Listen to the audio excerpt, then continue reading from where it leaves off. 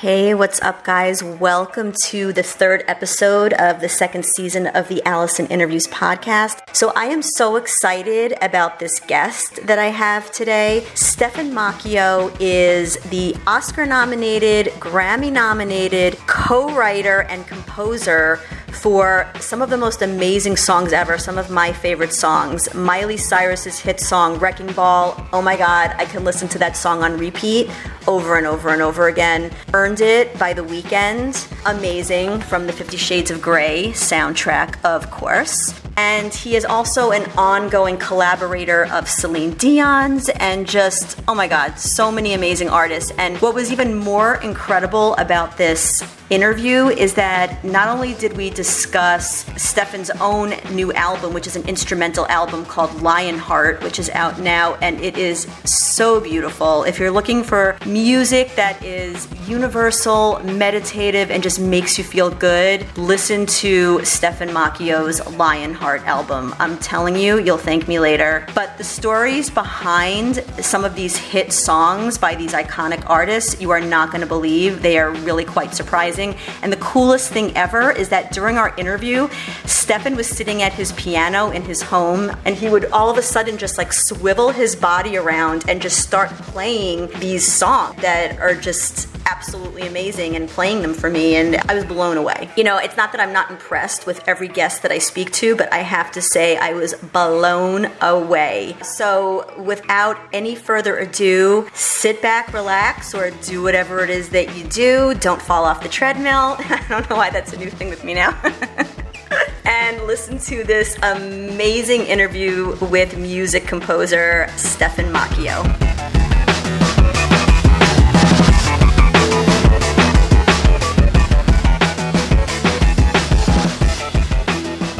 On my bucket list, one of the things that I want to do is I want to visit Niagara Falls. And when I was reading about oh my God, jeez, you grew up in Niagara Falls on the Canadian side, right? I did. What was that like? I mean, it's just so beautiful. Like, what was that like to grow up there? It's an extraordinary part of the world. If you know where, I grew up in a quaint part of Niagara Falls called Niagara on the Lake. It's on the escarpment, which is the escarpment's the place where it leads up to falls themselves, the world famous falls. And in that, it's about an hour and 10 minutes south of Toronto. So we had access to the big city all the time. My mother's French, Canadian. My dad is like third generation Italian living in Niagara Falls. And it affected a lot of my music growing up so close to the US border as well. So, I mean, you know, Niagara Falls is beautiful, but I mean, I'm a big wino type. You know, I love my wines, and I grew up in sort of near the wine country of the Niagara region. So the escarpment creates these beautiful like valleys and you know, picturesque, you know, any season, like fall, winter, summer, spring. It's always stunning in certain parts of Canada. It's so clean. Yeah. There's lots of greenery. You know, the dead of winter, I mean, February, March, I can do without, but I mean, you know, when it does snow, it is beautiful. And there's lots of trees, and the fall is stunning, as you can imagine, with the changing of colors, because we don't see that here in California, right? So, yeah. And people in California don't really get that look that the East Coast gets. Now, go see it. I mean, you know, hit me up if you need to know where to go. Yes. Yeah, I want to take my whole family there. And I've heard that the Canadian side is actually more stunning than the New York side. It really is. It's just you don't want to stay on the American side. It's a whole other thing. And just even for your view from the Canadian side, it's better. The hotels, the wine region, St. David's, a little part, you know, area like 15, 20 minutes from there. It's just stunning. Let's go on your journey. You grew up in that corner of the world.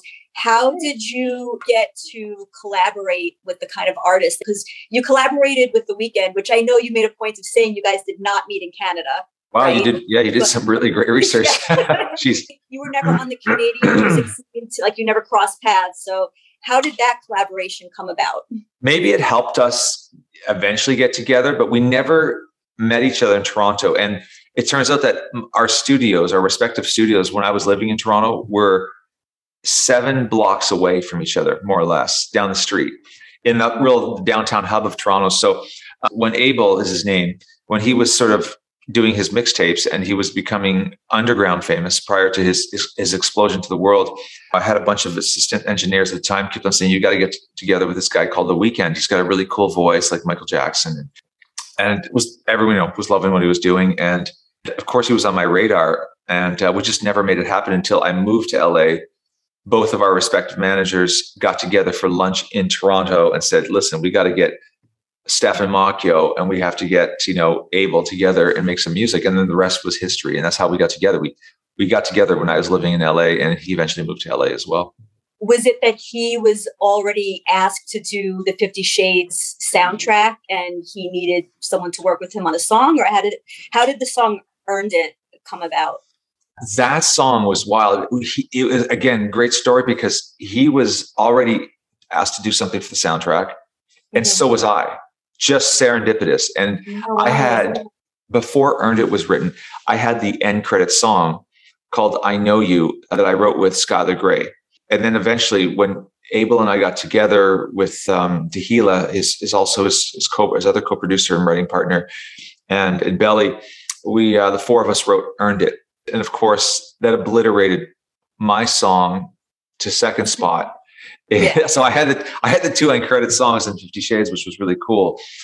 But it didn't obliterate it because I'm not even saying it's a better song. It's, I Know You is a great song.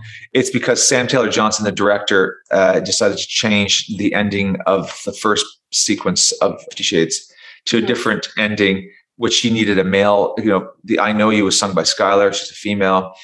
And we needed a male sort of R&B, James Brown sort of Al Green type of song. And then, we did Earned It, and the rest is history. And it just kind of blew up from there. So you're an instrumental artist, because I've listened to your music from your albums. When you work with a vocalist, are you the composer and they're writing the lyrics, or do you write lyrics as well? I do, but I don't write as many lyrics. I mean, they just don't come as fast. Music comes out of my fingers. It just bleeds. It's just, I have so much music in me. So and awesome. And that's the easy thing for me. So I have the privilege of getting together with some of the greatest singers in the world, right? Celine, Miley, The Weeknd. And oftentimes, especially with Abel, he does write his own music and collaborates with producers like me. And that's how it happens. So your part is the da-na-na-na-na-na-na-na. Like that's your part. It's my terrible pitch. I mean, like it's like a waltz, the song. Yeah.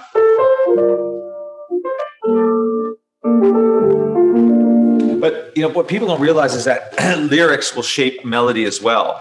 Okay. So a word can shape it. So we don't even divide it that way anymore. But what I often will do, for example, like in a song like Earned It, is create a bass, and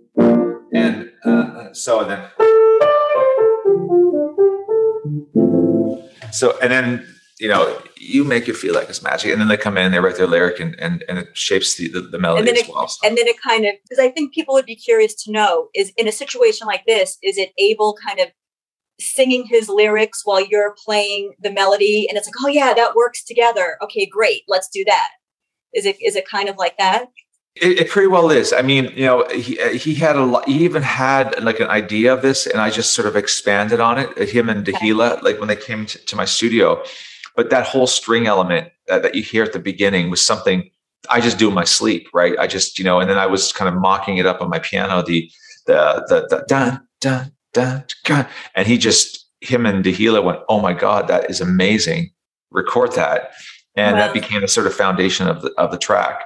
And then we, once we saw the movie, in order to be, to qualify for Academy Award, you kind of have to see the movie and then write the song according to what you saw. We completed the song and the lyric and the arrangement and stuff like that. So, and it was nominated for an Oscar? It was. Yeah, we performed it too, which was exciting. It was such an incredible experience. I mean, it's not just the nomination, but just the whole week and a half leading up to the Oscars and the luncheon and performing. Well, the luncheon, you can't miss the luncheon. No, the luncheon, people don't realize that sometimes the luncheon, it could be even more powerful and more exciting than the actual, than the actual Oscars. So let's talk about the song Wrecking Ball, because I could listen to that. I could binge that song. I could listen to it over and over and over because it's powerful. It's like everybody's had those raw feelings of wanting to make a relationship work, but it doesn't, and it's heartbreaking, and there's just so much raw emotion in that song. So tell me how that came together, and tell me how you and Miley collaborated on that song. It's funny. I never really met Miley until after that one. That was the song that I got in a room with two other incredible songwriters. There was myself, Mozella, and she's a female, and Sasha, he's a male. And we never met before, the three of us. And we came into a room, and and all of a sudden we just, so the first thing that was kind of humming around was.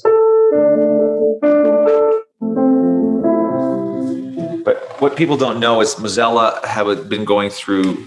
She was supposed to get married that week and decided that it didn't feel right. And so she came to the session fragile and, and down and broken, with a lot of courage and bravery. She showed up, because oftentimes what we would typically do in a week like that, or for a month, we'd wallow or just kind of like sit in our misery and sit in bed.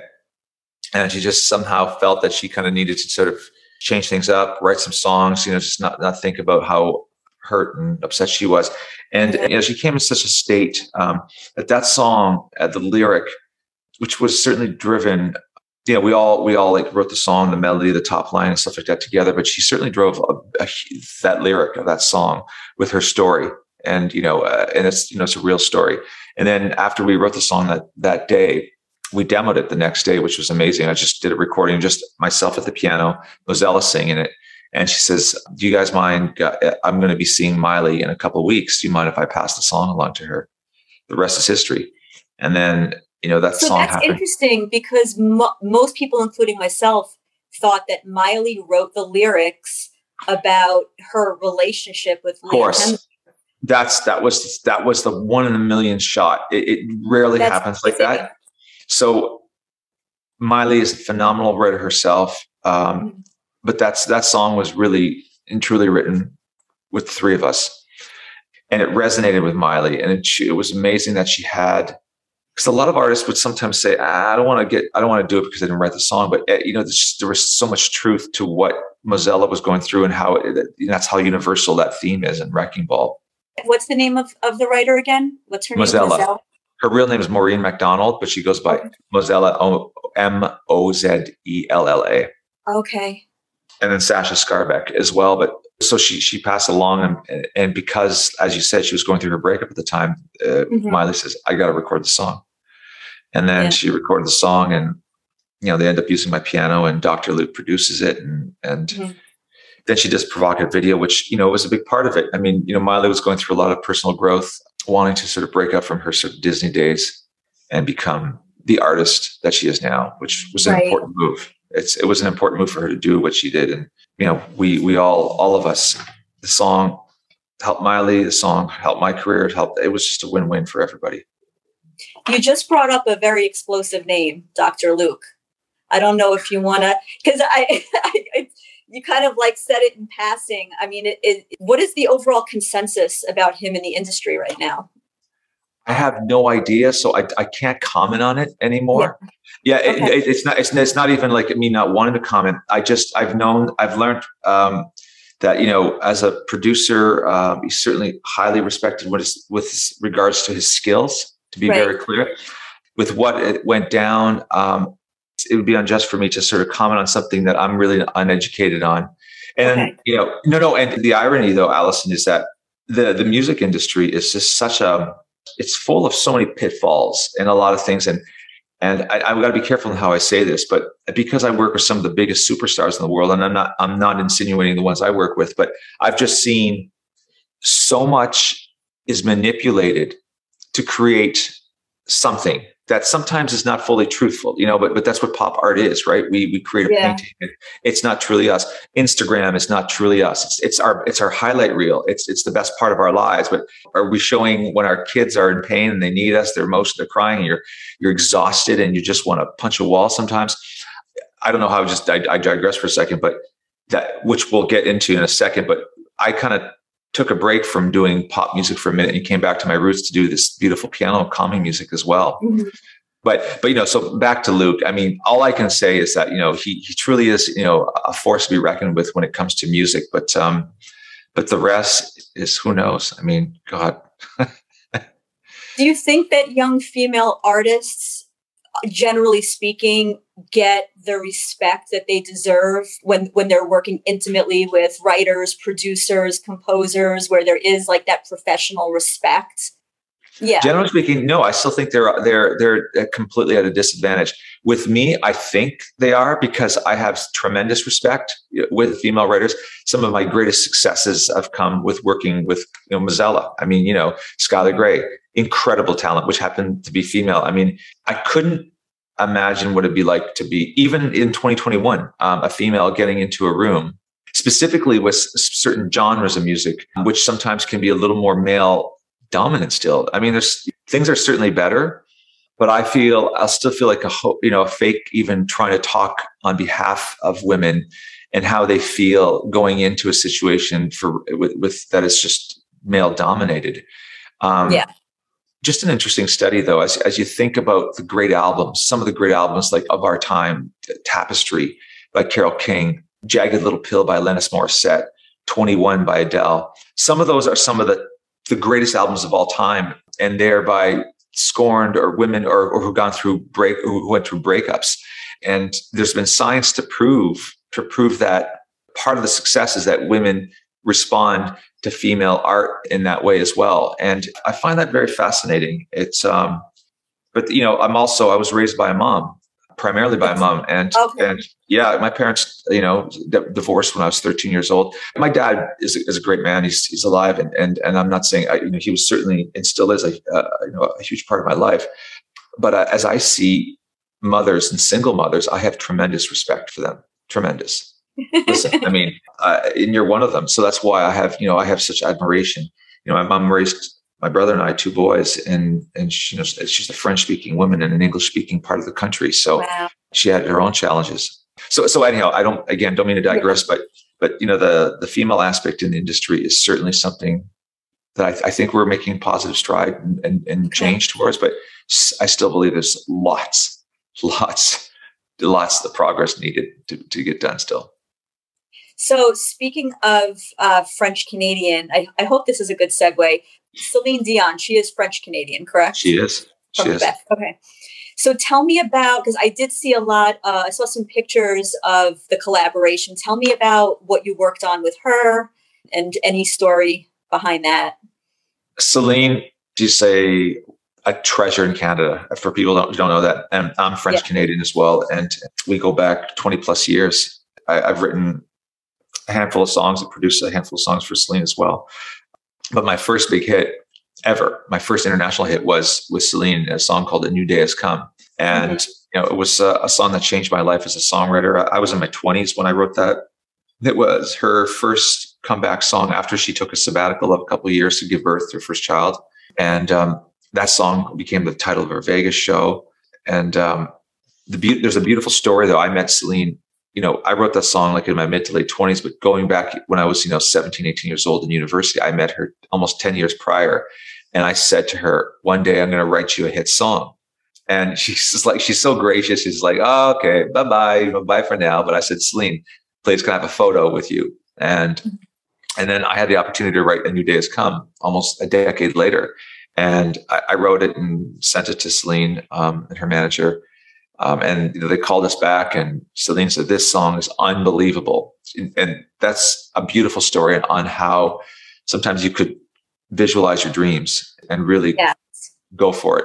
So the story gets better with Celine, though, is that, that certainly put me on the map as an international songwriter. And then, of course, I went on to write the Olympic theme for Canada and a plethora of other things, Sarah Brightman, Josh Groban, just artists that continue to just shape me and change my life. And I moved to LA eventually in 2013. And I had a huge string of successes there with Miley and the Weeknd. And I got a call from Celine again when she was ready to do an album, an English speaking album, just a few years ago. And she asked me to produce, a good part of that album and write. And so we've been working together for 20 years. I'm 48 now. Wow. So that's an ongoing collaboration. That's awesome. Ongoing. She's one of the hardest working. She's certainly, of all the artists I've worked with at that level, and no disrespect to anybody, she still wants it more than anybody. Wow. The hunger is still there. The hunger is still there. And, it's there with Abel as well. Don't get me wrong. I don't know Miley that well, so I can't, but you can tell Miley, she's definitely an incredible student of pop culture. But, Celine's work ethic, she'll get in the studio at 6 p.m. and she won't get off that microphone until it's done at 5 a.m. Sometimes she's there for 12 hours. She doesn't need to be. She's literally one of the greatest singers in the world, but she certainly just is driven to making sure that the emotion is communicated on record. So yeah, awesome. Firstly, I want to thank Athletic Greens for sponsoring this podcast.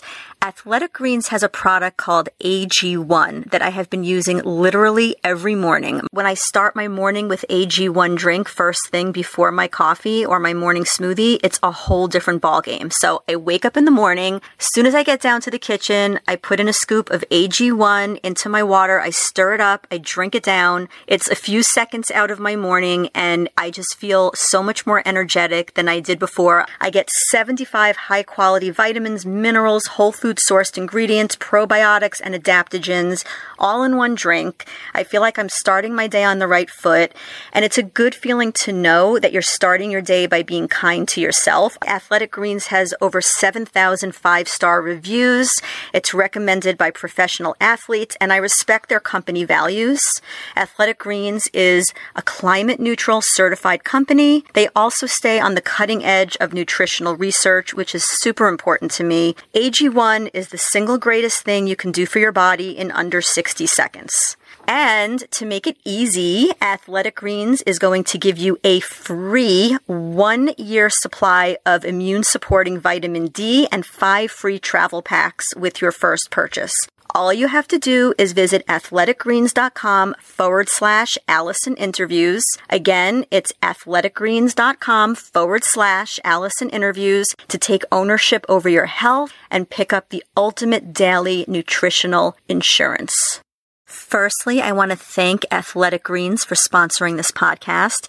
Athletic Greens has a product called AG1 that I have been using literally every morning. When I start my morning with AG1 drink first thing before my coffee or my morning smoothie, it's a whole different ballgame. So I wake up in the morning. As soon as I get down to the kitchen, I put in a scoop of AG1 into my water. I stir it up. I drink it down. It's a few seconds out of my morning, and I just feel so much more energetic than I did before. I get 75 high-quality vitamins, minerals, whole food sourced ingredients, probiotics, and adaptogens all in one drink. I feel like I'm starting my day on the right foot, and it's a good feeling to know that you're starting your day by being kind to yourself. Athletic Greens has over 7,000 five-star reviews. It's recommended by professional athletes, and I respect their company values. Athletic Greens is a climate-neutral certified company. They also stay on the cutting edge of nutritional research, which is super important to me. AG1 is the single greatest thing you can do for your body in under 60 seconds. And to make it easy, Athletic Greens is going to give you a free 1-year supply of immune-supporting vitamin D and 5 free travel packs with your first purchase. All you have to do is visit athleticgreens.com/Allison Interviews. Again, it's athleticgreens.com/Allison Interviews to take ownership over your health and pick up the ultimate daily nutritional insurance. So your album Tales of Solace came out last year in 2020? It did. Yes. Okay, and it did extraordinarily well. I mean, I was looking at Yes. the screens and everything. Do you think that it was just a perfect time for people because I also listened to Lionheart, which we'll discuss in a minute, but your music it's calming, it's meditative, it's instrumental, and it's the dominant instrument is piano. It is. And do you think that it was something that people really needed to just kind of center themselves, especially last year? That's exactly it, Allison. I wrote that pre-pandemic. But I was writing it because I was needing to come back to just the basics. And, before the world shut down, I felt like, my life was complicated. It was big, living in LA, and I was going through a lot of personal changes. So I wrote Tales of Solace so that when it was released shortly after the world shut down, so people thought it was the pandemic album, the quiet album. Yeah. The serene album, quiet and the friend that you needed.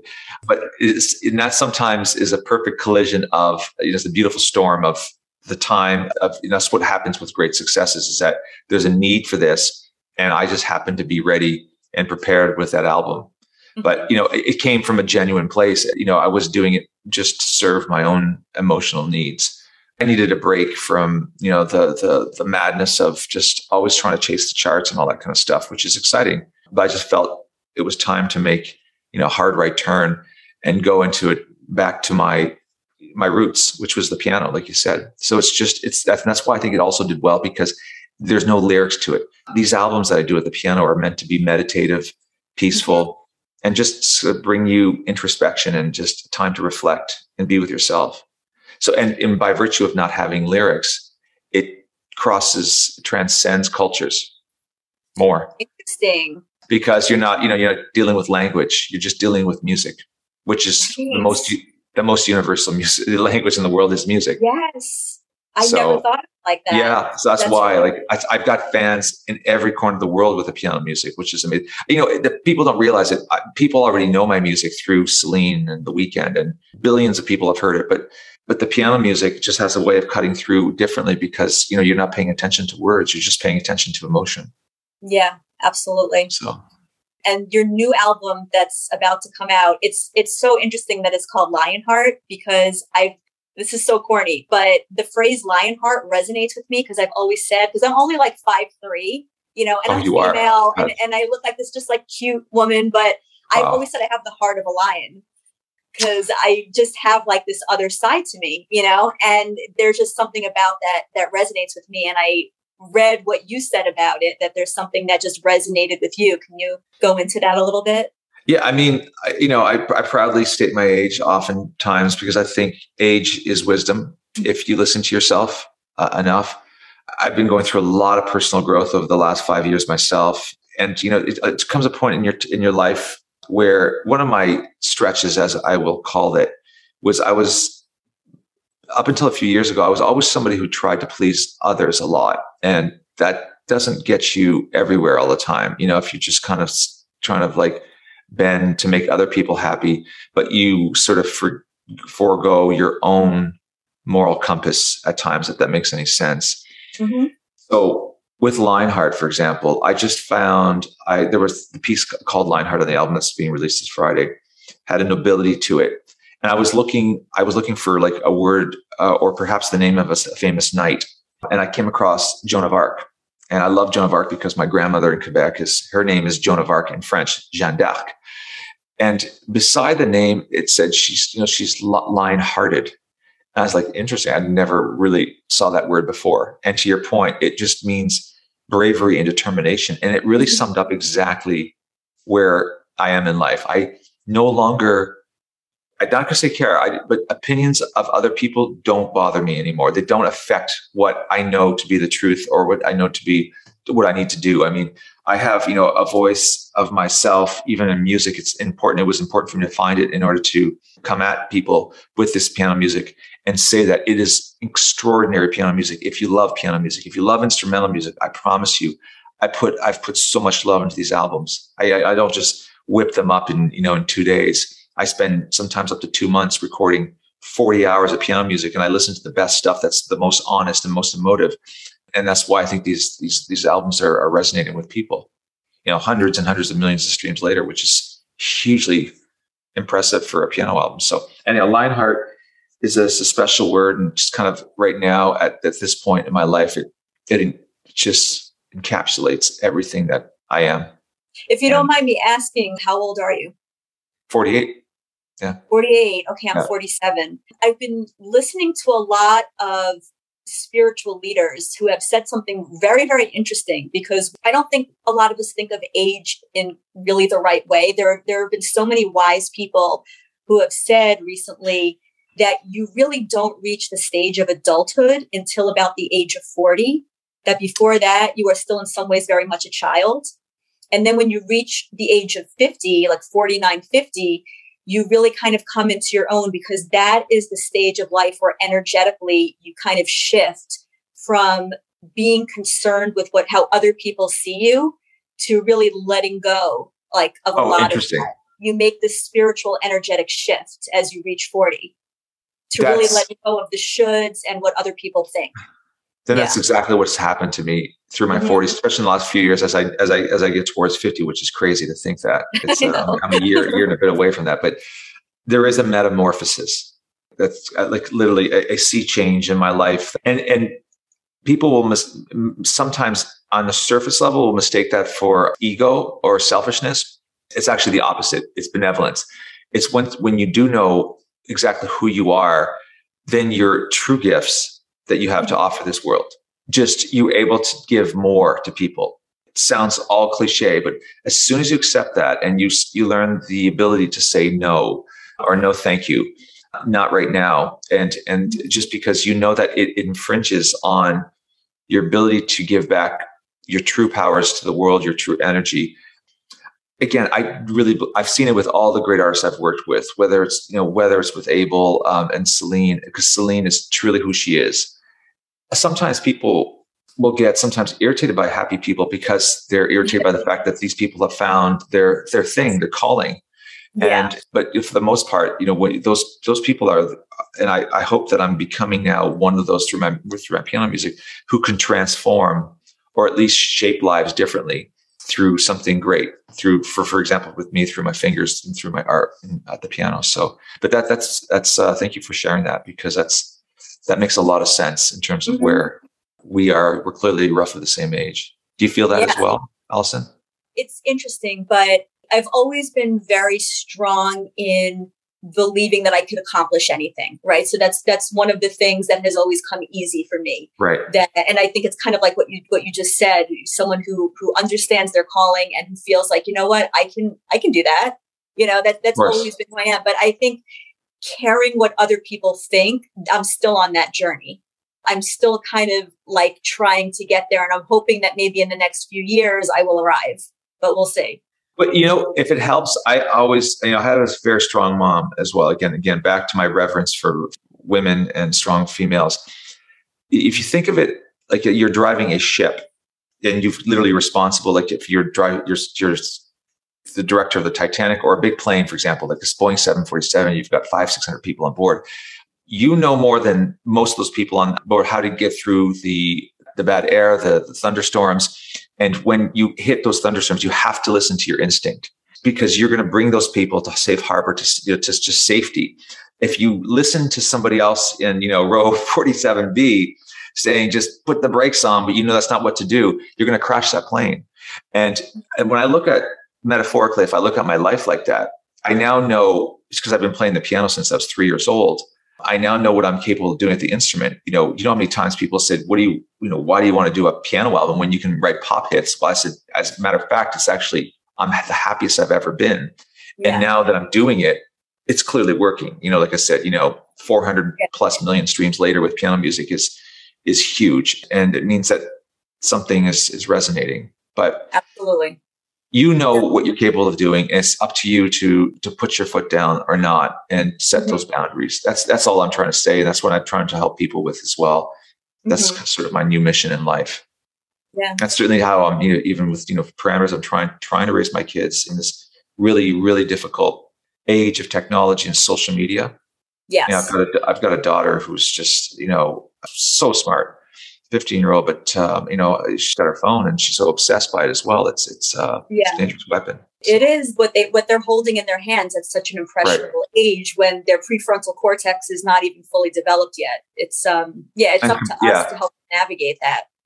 And comparing your life to what they see, it just still doesn't make that much sense. And it's anyhow. So as it's never stops. It's full time and yeah. Trust me, I know. I do what I call a phone sweep. So I'll just burst into my son's room and I'll say phone sweep, like he's in prison and I'm doing like a cell check.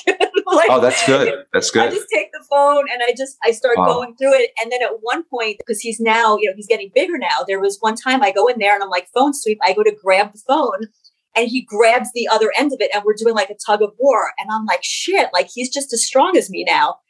So of course, now I do it when he was asleep. I did it when he was asleep. Oh my God. Oh my God. Hey, you know what? You got to do what you got to do. You have to do. I love that.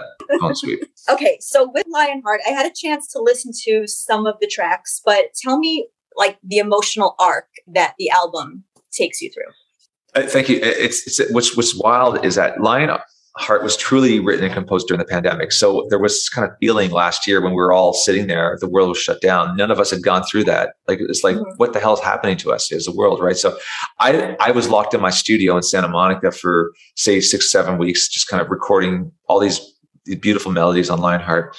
And there was a sense of, for me, rebirth, like a renaissance, like a new world. Like, we are, like, when we look back at the history books, this will be another renaissance. For better or for worse, the pandemic has reshaped our values, has reshaped us as humans, it's reshaped the political system, it's reshaped so much in life. It reshaped my music. It's still Stephan Moccio playing, but I mean, I know that, for example, when I wrote this album, even though there are still some really dark introspective moments, because I think that's necessary for everything, but the melodies, I intentionally used my pop skills as a producer on this one and really treated these 14 songs like pop songs. Like, there's the verse, there's the pre-chorus, there's the chorus, there's a bridge on most of them. And for the most part, they're hopeful. And there's a sense of rebirth. Whereas Tales of Solace was, a lone man. And I'm really, as much as we're talking about female emotions today and we're aware of them and cancel culture, I think it's as important to now talk about men as well and their emotions and how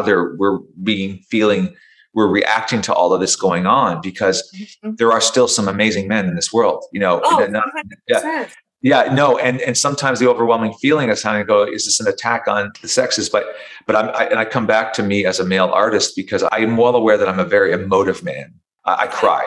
And I cry perhaps more than the average man. And I, even translating that and hopefully conveying that to my son, who's 10, I want him to be able to cry. I don't want him to hold that in. So, I'm learning. I continue to learn, and I will till the day I die. But it's just Lionheart, and these piano albums are so cathartic to me. They, I have to get in a room by myself. It's not like a singer who's there and there's a producer behind the console, and sometimes there's a band or other musicians. You're left alone with your thoughts, with just in this instrument. So you are sort of having a conversation with this instrument and telling her or him, however you see the piano, everything that you're exposing yourself. This is the vulnerability. It's beautiful. That's that I really enjoy. That is my biggest therapy, is playing the piano. I would absolutely imagine. I mean, I love how during our conversation you would turn around and start playing. Like, that is, if that is not the most like authentic expression of self, that is awesome.